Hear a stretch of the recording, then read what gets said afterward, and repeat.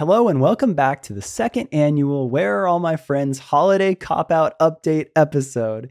And the reason that I do this episode this week of the year is typically people are spending time with their families and they're traveling, and that's a good thing.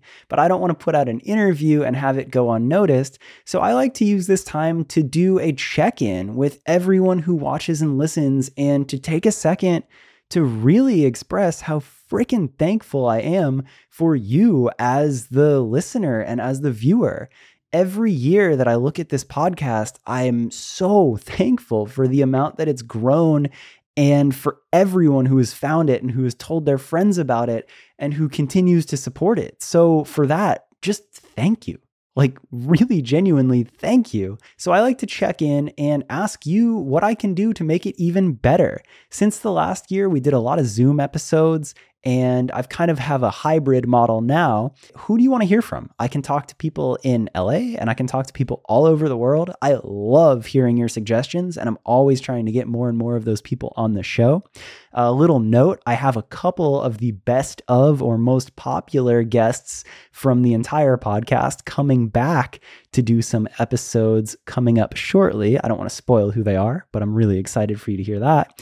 Let me know other guests you want to hear from. Another question I have for y'all is episode formats. I've talked about this a little bit and I've done a little bit of it, but are shorter best of clips interesting to you? Do you like Q&A type episodes? Should I bring the streaming council, shout out Josh and Ben, back on to do more specific topic type episodes? I really am always trying to perfect the podcast and to bring value to you and to do episodes that are really, really helpful for you.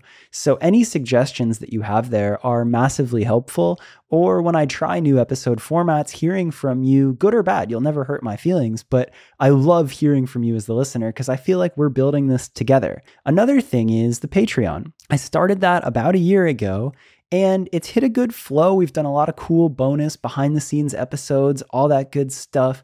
But I really love hearing from you what I can do to continuously make that better. Because still to this day, I do the podcast with no ads or support. And I honestly spend money to keep this podcast going.